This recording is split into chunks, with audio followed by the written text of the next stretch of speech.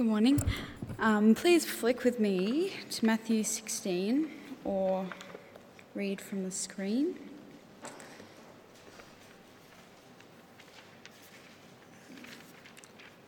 So Matthew 16 verse 13 to start with.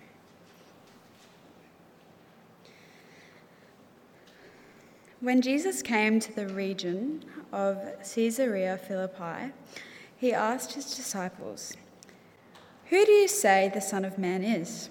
They replied, "Some say John the Baptist, others say Elijah, and still others, Jeremiah or one of the prophets." "But what about you?" he asked. "Who do you say I am?" Simon Peter answered, "You are the Messiah, the Son of the living God." Jesus replied, "Blessed are you, Simon, son of Jonah, for this was not revealed to you by flesh and blood, but by the Father in heaven. And I tell you that you are Peter, and on this rock I will build my church, and the gates of Hades will not overcome it. I will give you the keys of the kingdom of heaven. Whatever you bind on earth will be bound in heaven, and whatever you loose on earth will be loosed in heaven." Then he ordered his disciples not to tell anyone that he was the Messiah. Now flick over to Matthew 21, from 1 to 11. As they approached Jerusalem and came to Bethphage on the Mount of Olives, Jesus sent 2 disciples, saying to them, "Go to the village ahead of you, and at once you will find a donkey tied there, with her colt by her. Untie them and bring them to me. If anyone says anything to you, say that the Lord needs them, and he will send them right away." This took place to fulfill what was spoken through the prophet. "Say to daughter Zion, see your king comes to you, gentle and riding on a donkey, and on a colt, the foal of a donkey." The disciples went and did as Jesus had instructed them. They brought the donkey and the colt and placed their cloaks on them for Jesus to sit on. A very large crowd spread their cloaks on the road, while others cut branches from trees and spread them on the road. The crowds went ahead of him, and those that followed shouted, "Hosanna to the Son of David! Blessed is he who comes in the name of the Lord! Hosanna in the highest heaven!" When Jesus entered Jerusalem, the whole city was stirred and asked, "Who is this?" The crowds answered, "This is Jesus, the prophet from Nazareth in Galilee."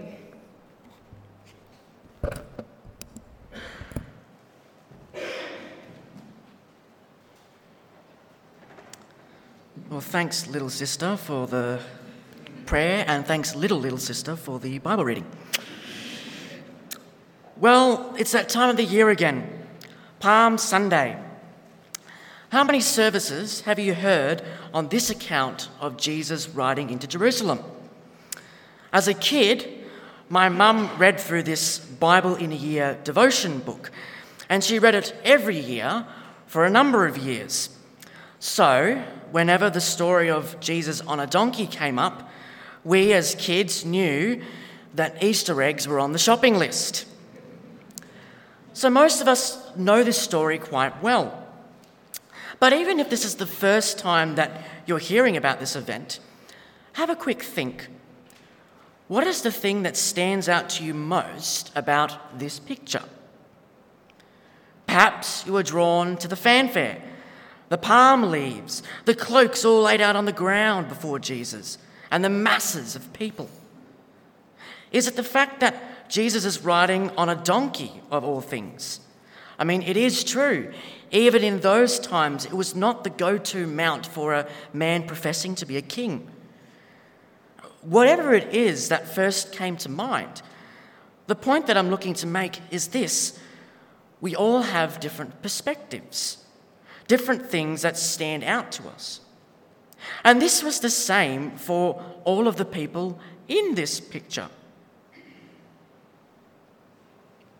You see, just as we have different images and thoughts about this story, so too did the crowds, as did the disciples.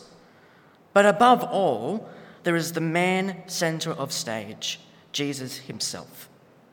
And so today, I want to try to draw on how these different groups were thinking and feeling about this at the time.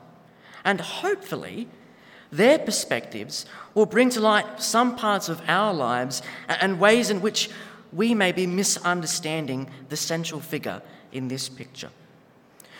So let's first take a look at the crowds. Now, it's important to note here that these crowds are not citizens of Jerusalem. Matthew 21 noted this difference in verse 10 and 11, where the people of Jerusalem say, and I'm paraphrasing here, "Who even is this guy?" And the crowd splutter and say, "Who is this guy? This is a guy that's about to rock your world, is this guy?" And I feel like a great example that we can use for those of you who are a bit more visual learners is in the Disney movie Aladdin with the song Prince Ali. I have a few of the words here which I wanted to recite and just think about how it's describing the prince here in this scene. He's got 75 golden camels, purple peacocks, he's got 53. He's got 95 white Persian monkeys, and to view them, he charges no fee. He's got 10,000 servants and flunkies, which is a fancy servant, with 60 elephants, llamas galore, with his bears and lions, a brass band and more, with his 40 fakirs, his cooks, his bakers, his birds that warble on key, make way for Prince Ali. Now, of course, this movie was aimed at children to entertain them. It's true. And I'm trying to stop myself from singing those words. But there's a really good reason that we're using this example. Because this is how the crowds saw Jesus. In Matthew 16, verse 14, we hear from Peter that these crowds are saying that Jesus is not the Messiah, but a prophet reborn. John the Baptist, Elijah, Jeremiah. These are all examples of significant prophets who declared the coming of someone else to redeem the nations. Now, if we turn to Matthew 21, we see that the circumstances have changed a bit. Jesus has now declared that he is the Son of the God. I am the way, the truth, and the life.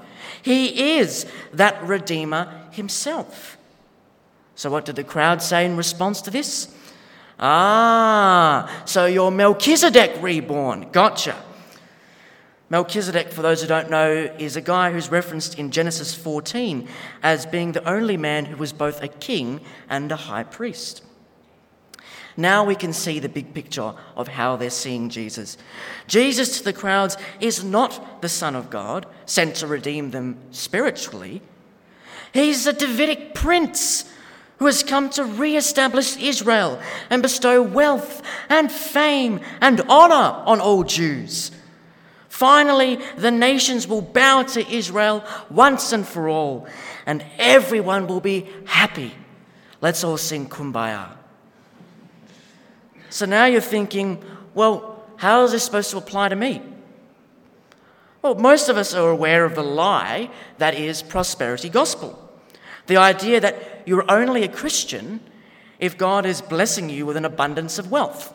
And I want to say up the front, that is heresy. It's absolutely wrong. However, that doesn't mean that we here at Willow are immune to the desire for comfortability.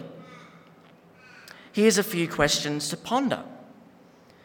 Have you been angry recently because things at work or home haven't been going the way you wanted them to be going? Are you addicted to streaming services, sport, perhaps even work? There are such things as workaholics. Or anything else in this world that gives you pleasure? Or is that in fact what you're living for?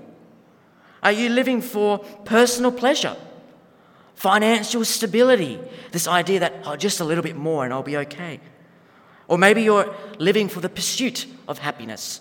I just want to be happy. Life's about being happy. See, Jesus didn't ride into Jerusalem because he wanted Israel to have a comfortable, happy life where nothing bad ever happens.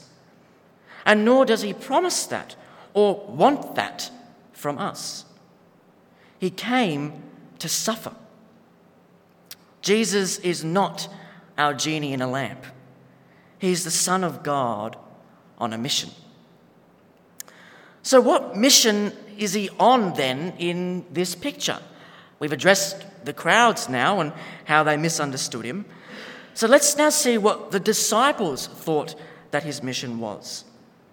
From the outset, we can confirm already from Matthew 16, verse 16, that the disciples were actually one step ahead of the crowds. They understood that Jesus was the Messiah, a name which means the Anointed One. He was the Son of the living God. You're going to hear a lot more of that, by the way. Sent to redeem the world. Everything sounds pretty good so far. But what did that actually mean? And what was that going to look like at its end point? Well, the first 6 verses of Matthew 21 give us a great hint.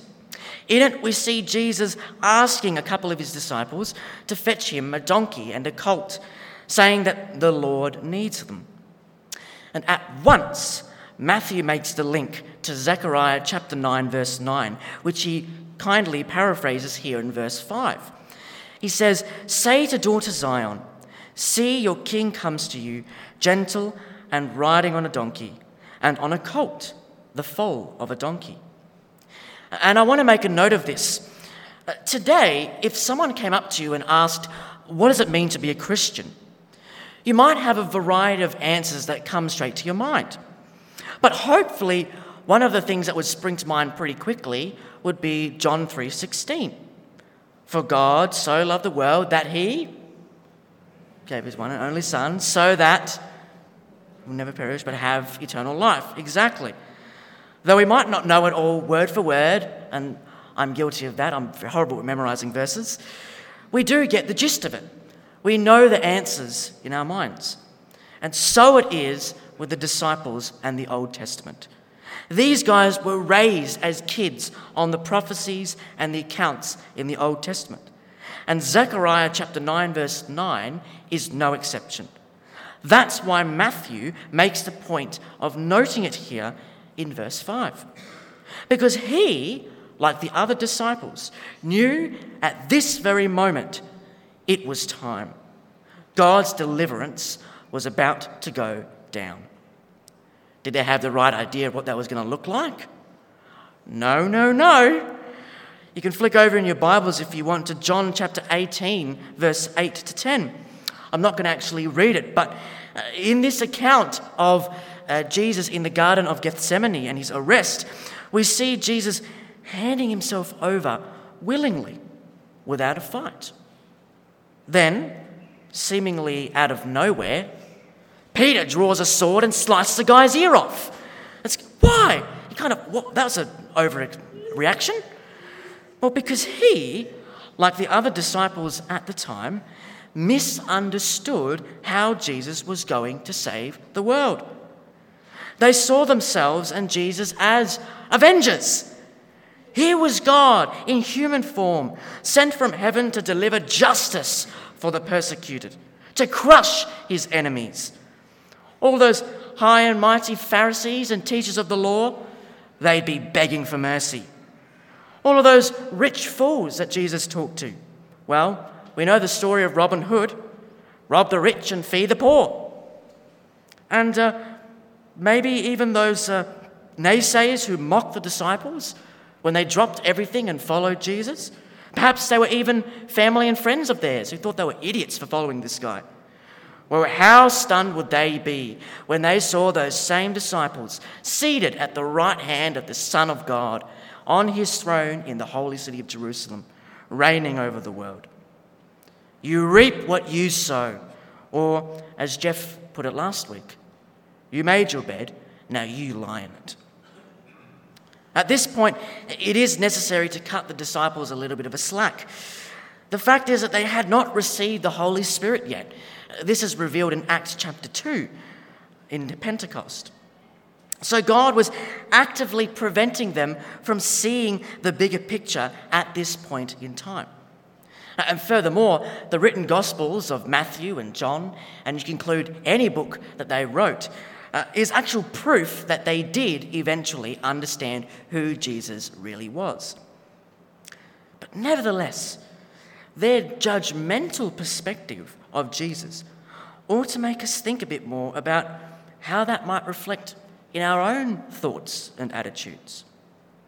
For example, do you feel contempt or do you have enmity with a family member? Are you struggling to forgive a friend who has hurt you? Or are you really frustrated with a colleague that just grates your nerves? Do you internally revel in the knowledge that those who persecute, your rivals perhaps, are going to receive judgment? Those corrupt politicians deserve it, you might say. Those bullies ruined my life. Murderers, well, they're unforgivable. And pedophiles, they don't deserve to see the light of day.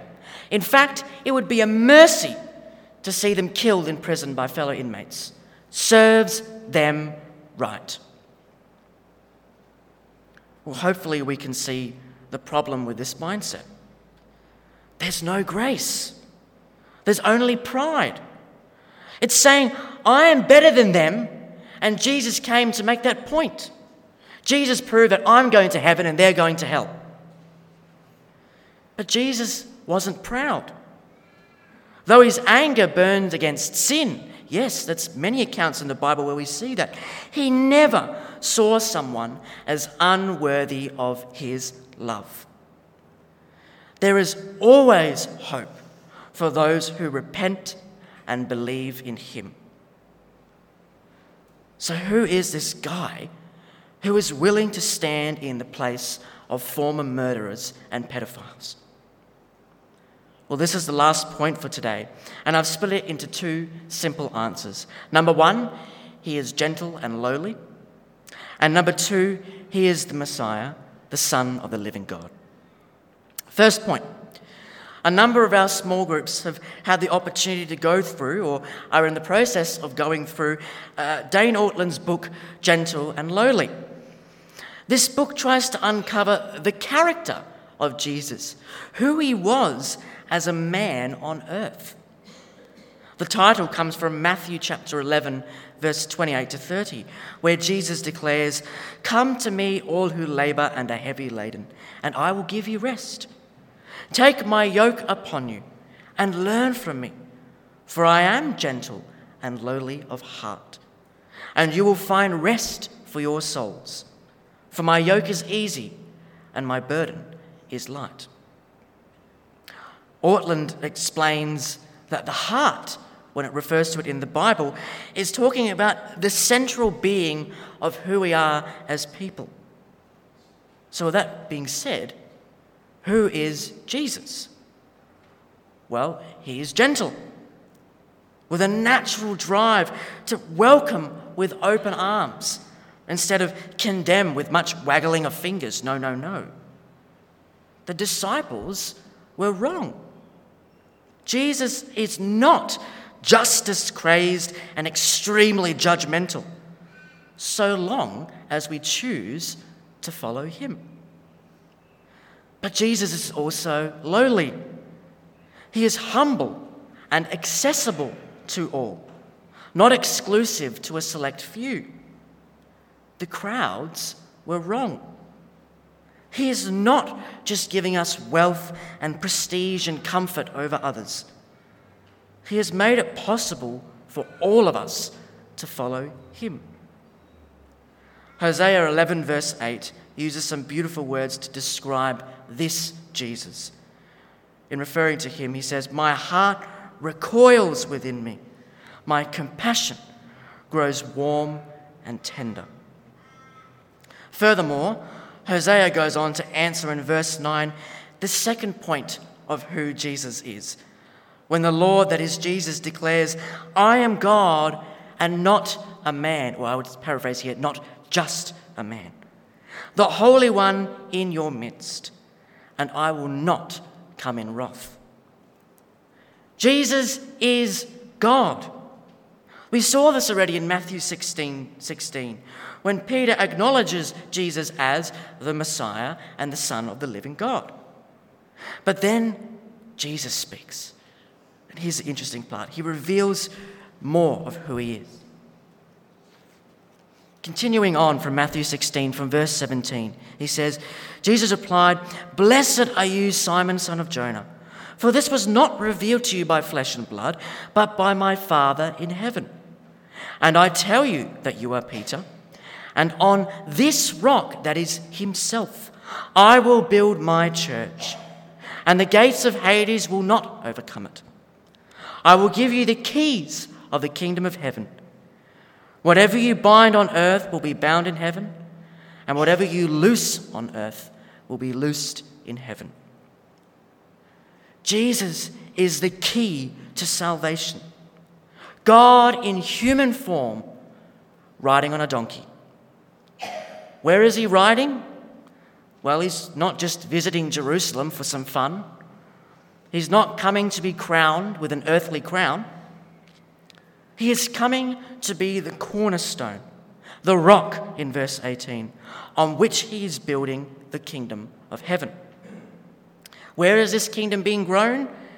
In the church, where Christ is the head. What's different about this kingdom? It's indestructible. Even Satan cannot overcome it. The fact is, Jesus knew when he was riding on that donkey that he was riding to his death. But he also knew that in his death there was eternal life for all of those that he loved so dearly, that being those who love him.